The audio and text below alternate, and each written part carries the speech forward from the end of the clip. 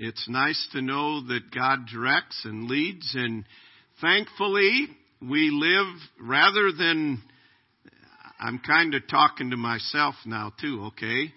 Rather than get a bah humbug about Christmas, rejoice that we live in a country that celebrates Christmas, amen? I mean, there are countries all over the world that don't celebrate it. And it is a great, great gift of God that we're remembering. And we need to rejoice in what God has given us. I invite you to turn to the book of Titus. Titus and Philemon are our books this week, but we encourage you to study them on your own. This week we won't have our small group on Wednesdays that will go into it deeper. But what great books they are. The book of Titus is written, needless to say, by Titus. He was a Greek Gentile that probably came to know the Lord under the influence of the Apostle Paul. We do know that he was a protege of Paul's. He studied under Paul. He traveled with Paul in early ministry. He accompanied Paul and Barnabas on their mission of mercy to the Jerusalem church, labored with Paul in Antioch of Syria, and we find that Paul directed Titus to the island of Crete to minister to the believers on that island. And it was a very difficult situation that Titus was called to on that island. In reading in the book of Titus, you will find that the people there were characterized as lazy gluttons, easygoing, pleasure-loving people. So that was kind of the nature of the people that were there. And from the letter that Paul wrote to them, even among the believers, there was contention. They were arguing over silly controversies, quarrels over the law. There were factions among one another. Just typical human actions, all right, that you find in the flesh. And so Paul was writing to Titus, and he said, Titus, you need to put things in order. And he instructed him in matters regarding the church, regarding church leadership, regarding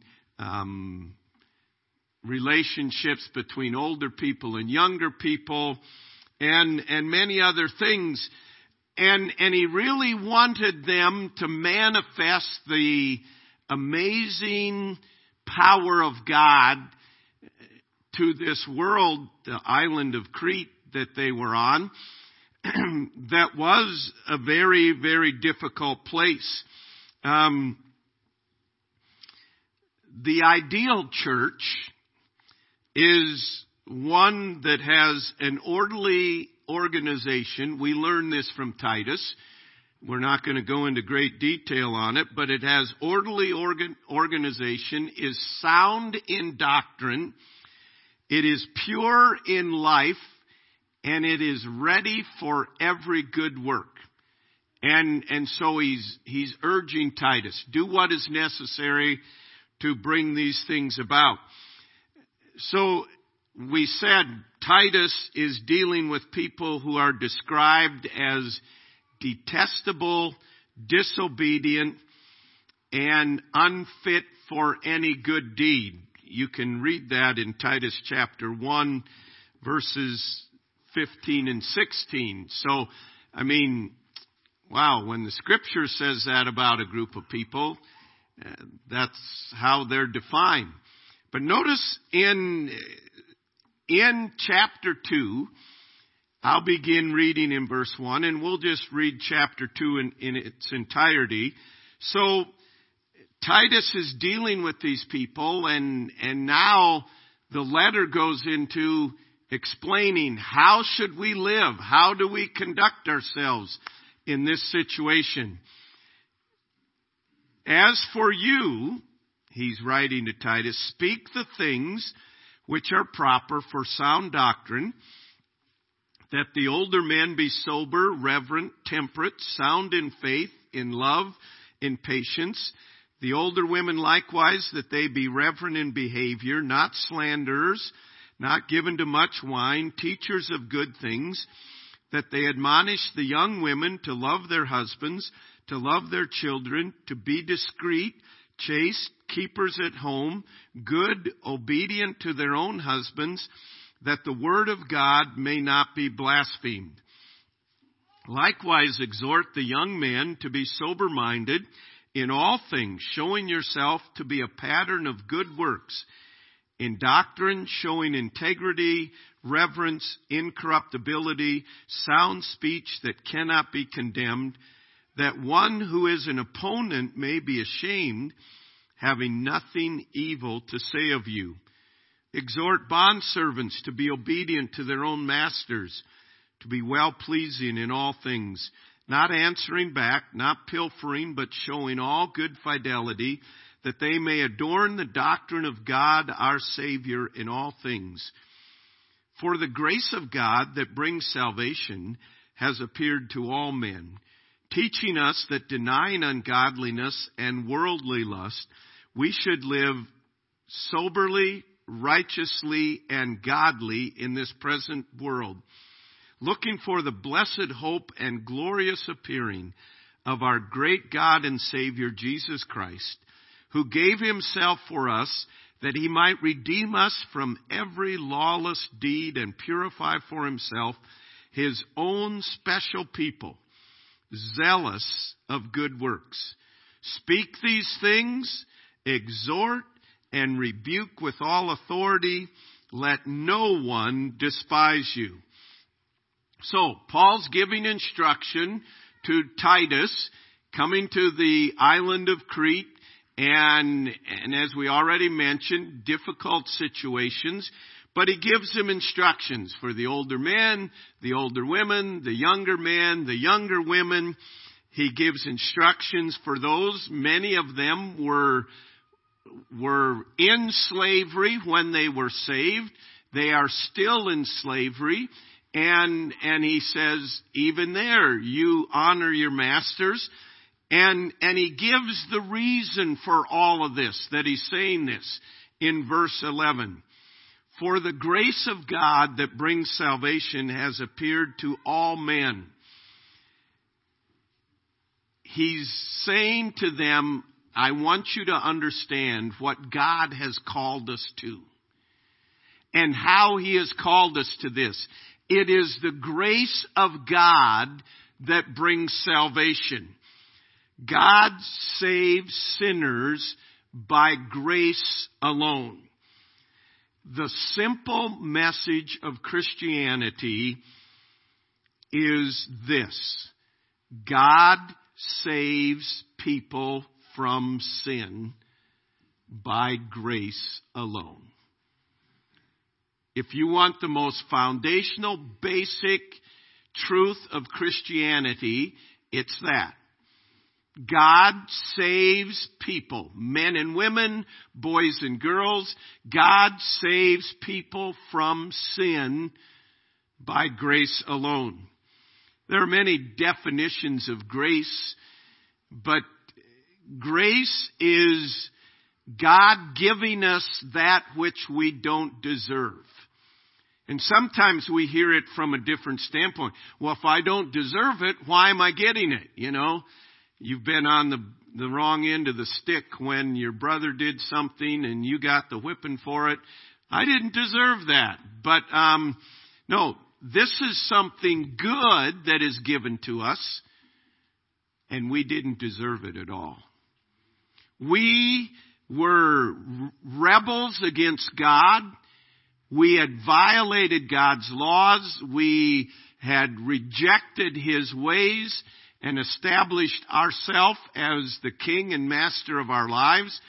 And because of that, we deserved the judgment of God, which is eternally separated from God in hell. That's what we deserve. Mercy is God keeping back from us that which we deserve. Grace is God giving to us that which we don't deserve.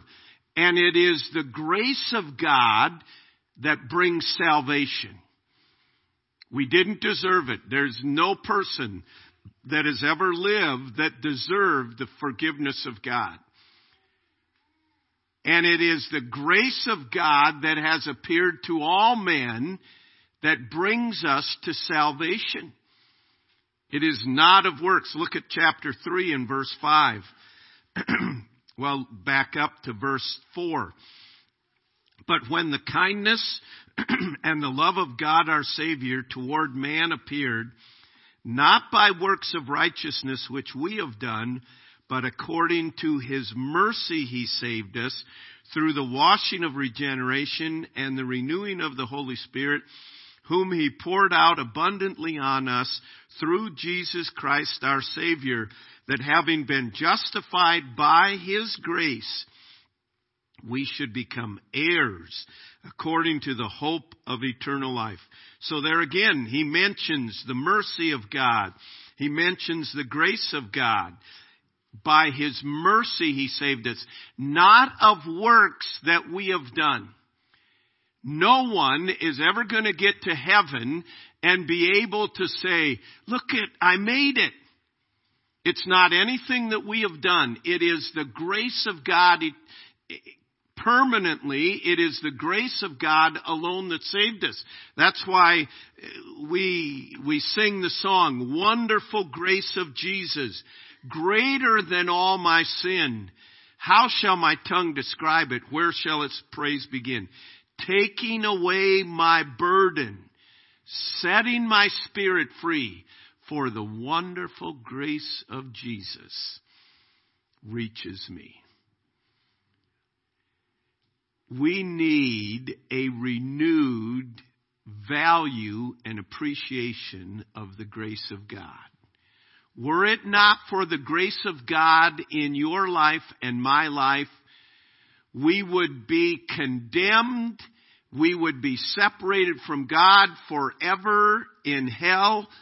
We would have no peace, no joy. It would be dark as dark can be. But it's the grace of God that brings salvation has appeared to all men, teaching us that denying ungodliness and worldly lust, we should live righteously, soberly, and godly in this present world. It is His grace that not only saves us from the penalty of hell, but it is His grace that saves us from the power of sin. Before I got saved, before you came to receive Jesus Christ for the forgiveness of sin, you were a slave to sin. Everything you did was based from the old flesh. Everything you did was from a sin motive. You may have done well in certain things, but we were slaves to sin. That's all we were. We're sinners. When we receive Christ, we then are rescued from the penalty of sin, hell. But now we have an option. We're not slaves to the flesh. We now have the Spirit dwelling in, and the power of the flesh. All we could do before was obey the flesh. Now that power is broken, and we can obey the Spirit. And that's the grace of God. That you have the opportunity to walk in the Spirit. That you have the opportunity to have the Spirit of God dwelling within you. That you have the opportunity to be empowered by the Spirit. Sin's power is broken over us. You say, well then why do I sin? We sin because we want to. We sin because we yield to it. But we have the power to yield to the Spirit. So the grace of God saves us from the penalty of sin, hell. He gives us a home in heaven. He forgives our sin. He saves us from the power of sin. Sin shall not have dominion over you. We're not under the law. We're under grace.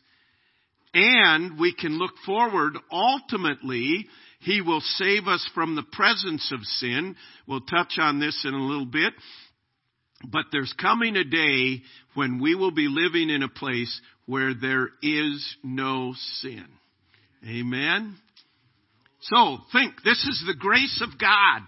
He saved me from hell. He saved me from slavery. And ultimately, He will deliver me totally from sin. We sang, Wonderful Grace of Jesus, reaching to all the lost. By it I have been pardoned, saved to the uttermost. Chains have been torn asunder, giving me liberty. I was a slave to sin. But the wonderful grace of Jesus reached me. And so Paul's writing to them, and he's reminding them of the grace of God that brings salvation. And he reminds them of that. And then he goes on and says, now, you have been saved from the penalty of sin, from the power of sin, and you will be saved from the presence of sin. But he says, that grace teaches you to deny ungodliness and worldly lust. God saves us from ungodliness. See, God didn't save us to keep us in a love relationship with sin. He didn't save us to love what nailed Jesus Christ to the cross, sin. You cannot love God and love sin at the same time. You can't say, I love God and I love my sin. It's the grace of God that saves us, and it's the grace of God that teaches us to deny ungodliness. And we have been reading through the epistles, and we read it throughout Scripture, denying ungodliness. Put off the old flesh. Put off the old ways. Put off the ways of the world. Life is a battle of putting off sin and putting on the Spirit. It's a battle. The old flesh is always present with us. And he says, this grace is teaching us that God wants to deliver us from ungodliness. We shouldn't love the very thing that we needed His forgiveness for. So he says, teaching us that denying ungodliness and worldly lust. He says, I want you to come out from among them. 2 Corinthians 6, come out from among them and be ye separate. Don't live like the old unsaved you lived. Don't live like people that don't know Christ live. This grace should affect every area of our life, and we deny ungodliness. No, I'm not going there. No, I'm not going to live that way. I have a new life. I have a new nature. It's denying ungodliness. We sang the song, make me a stranger on earth. Make me a stranger more like thee. When you know Christ as your personal Savior, you will become a stranger in this world because you serve a different master than the masses do. You have a different boss in your life. And he says, this grace will teach us, the Spirit of God dwelling within us will teach us to deny ungodliness and worldly desires, things that are just temporal, things that are evil in and of themselves, things that we place above God.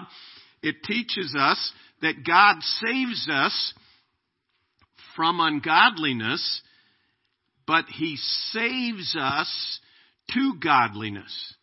The verses we're looking at, teaching us that denying ungodliness and worldly lust, we should live righteously, soberly, and godly in this present world. You know, I grew up and I was taught a lot of things not to do, denying ungodliness. I don't smoke, I don't chew, I don't go with girls that do, that type of mentality. I'm against these things. And that's true. Denying ungodliness.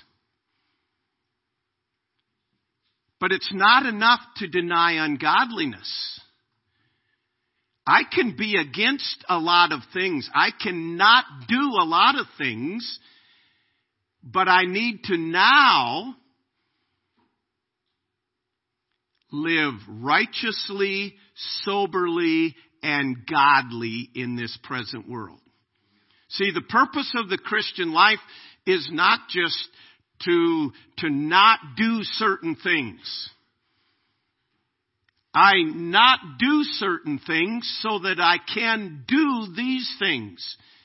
And he mentions here, to live soberly. It isn't here talking about what we think of the word sober compared to intoxicated. What it means is to live seriously. And that, I'm not going to go there, but that doesn't mean you should never smile, never be happy or anything like that. It means that this should be a priority to us. And to live righteously, it's doing right like Christ. He is our model. What would Christ do in this situation? Righteously is doing what is right, using Christ as our model. In this present world, there is no excuse because of the evil. Live righteously, soberly, and godly in this present world. The island of Crete was very evil. But he said it doesn't matter. Deny ungodliness and be serious about it. Let Christ be your model in righteousness and give yourself to being godly in this present world. We complain a lot about how evil the world is becoming. And you know what? God says, I know. So live righteously, soberly, and godly right here in this evil world. He really is not concerned how evil the world is. He understands that. He's concerned that there be a light in the dark world. And so he says, I know the people around you are lazy, they're pleasure-minded, they're given to their appetites. I mean, everybody knows that about the Cretans. But the reality is, he says, I don't really care about that in the sense that we need to do something about that. He said what we need to do about it is we need to live serious, righteous, and godly lives to make a difference in this world. And it's the grace of God that brings salvation that teaches us deny ungodliness. You have to have a life of denying. But it's not just I'm not going to do these things. It's then live righteously, soberly, and godly in this present world. And notice then what he says. He understands that you are in this present age. And then he gives another exhortation, verse 13. Looking for the blessed hope and glorious appearing of our great God and Savior Jesus Christ. So, let's go back. He's reminding. He said, it's the grace of God that saved you from the penalty of sin, the power of sin. And he says, and now you should be denying ungodliness. You should live righteously and godly in this present world. And a key to doing that is looking forward to the blessed hope and glorious appearing of our great God and Savior, Jesus Christ. He's saying right here that we ought to be living for a purpose that's beyond this world. Not looking to Washington or Des Moines or not looking to ourselves or other people. We're looking for the reality. Jesus is coming again. And 1 Corinthians 15:51, he says, don't be ignorant to them which are asleep. We shall all be changed in a moment, in a twinkling of an eye. He says, man, that ought to give us hope. It's the blessed hope and glorious appearing of our great God and Savior Jesus Christ that we look forward to. No more battle with sin and the flesh. Amen. No more evil that we have to deal with. No more injustice. No more fake news. No more anything that's wrong. We are in the presence of God. And He's reminding him, yes, it is evil around you. But He says, you're looking for the glorious appearing of our great God and Savior, Jesus Christ. God saves us to a blessed hope. We're saved, and the best is yet to come. He saves us from ungodliness. He saves us to godliness, and He saves us to a blessed hope. Looking unto Jesus, the author and finisher of our faith. Looking for the blessed hope. So he's encouraging Titus, this is what I want you to do, and to teach these people. To be looking for the appearing of our great God and Savior. But it's not just sit back and wait and look for the appearing of our great God and Savior. He said, He is the one, verse 14, that gave Himself for us, that He might redeem us from every lawless deed and purify for Himself His own special people, zealous of good works. God saves us by His grace from ungodliness to godliness, to a blessed hope, and God saves us to be zealous of good works. It is interesting to me. In Titus, notice chapter 1 and verse 16. They profess that they know God, but in works they deny Him, being abominable, disobedient, disqualified for every good work. Notice if you'd look in chapter 2 and verse 7. Exhort the young men, verse 6, to be sober-minded in all things, showing yourself to be a pattern of good works. Notice chapter 2 and verse 14 that we've already read. A people zealous of good works. Chapter 3 and verse 8. This is a faithful saying, and these things I want you to affirm constantly, that those who have believed in God should be careful to maintain good works. These things are good and profitable to men. Notice verse 14 of the same chapter. And let our people also learn to maintain good works, to meet urgent needs, that they may not be unfruitful. In these 3 little chapters, 6 different times he's saying about good works. They ought to be in the life of the believer. We are not saved by good works, but He has saved us to be doing good works. To be zealous of good works. Zealous is a term that is fervent, that we are hot after it. We are to be zealous of good works. See, it's not just, wow, God has saved me. It's a wonderful thing. God has saved me. Come, Lord Jesus. Maranatha. Come, Lord Jesus. No.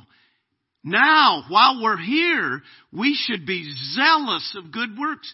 Do you understand? Wayne and Lucas County should be better because we're here. Because we're zealous of good works. We want to go around doing good, not in order to get saved. It is not of works of righteousness which we have done. Ephesians tells us. Turn to Ephesians chapter 2. Ephesians chapter 2 and verse 8 and 9, we're very familiar with them. For by grace are you saved through faith, and that not of yourselves. It is a gift of God, not of works, lest any man should boast. Notice verse 10. For we are his workmanship, created in Christ Jesus for good works, which God hath before ordained that we should walk in them. Notice what he's saying. We're not saved by works, but once we're saved for good works. And in Titus he says, be zealous of good works, that we should go about. And in Matthew chapter 5 and verse 16, let your light so shine before men that they may see what? Your good works and glorify your Father which is in heaven. It is important that we have the right doctrine, but it doesn't say that they might see your doctrinal statement and glorify your Father which is in heaven. It says that they may see your good works. We as believers have the command of God to go out into this world and everywhere we go to be zealous of good works. We don't have time to go into it this morning, but that is endless of what we ought to be. Zealous of good works, as I said, we ought to be making our families better, our neighborhoods better, our communities better, because we are given to good works. Why? That they may see your good works and glorify your Father which is in heaven. In 2 Corinthians chapter 9, he talks about giving. And he says, as you give unto God, God will give you all grace, that all grace may abound to you, that you may abound to every good work. And so Paul says to Titus, Titus, I know these people, they don't work, they fuss and fight with each other, but this is what I want you to understand. I want you to understand you've been given the greatest gift ever, the grace of God. And that ought to teach you to deny ungodliness and pursue righteousness with all your heart. And while you're doing that, you're looking forward. Christ may come today. The best is yet to come. But he says, until he comes, I want you to be zealous of good works. Look for ways that you can bless people. God desires to display his glory by saving us, saving sinners from their sin, not in order to immediately take us to heaven. He saves us from our sin, and he works to transform us, that by our good works we can show others the greatness of God. Why? If our purpose is just to become like Christ, the moment we get saved, he ought to just take us to heaven, because then immediately we'd be like Christ. But God wants to show his glory in saying, I took this individual, this self-centered individual that was condemned and a sinner in rebellion against God, and God says, I took him and I have transformed him now that he is living for God, and he wants to bless others in good works, and to show that he went from a selfish individual to one that serves. And this is God's purpose. Nothing displays the glory of God like the amazing, miraculous redemption and the transforming work of the Holy Spirit that gives us victory over sin, that gives us joy because we know the best is yet to come, and that blesses others around us with our good works. I fear that we've swung the pendulum. Works do not save us. That's absolutely true. But we fail to realize we are saved unto good works. And zealous means we're going out looking for ways. I am looking for ways to bless others. I am looking for good things to do that will be a benefit. And he says, that's how I want you to minister in the Isle of Crete. And he said, that's how I want you to minister in Chariton and Corydon and Lucas and Wayne County and Iowa and the world. And honestly, looking back in my own life, not zealous of good works to bless others.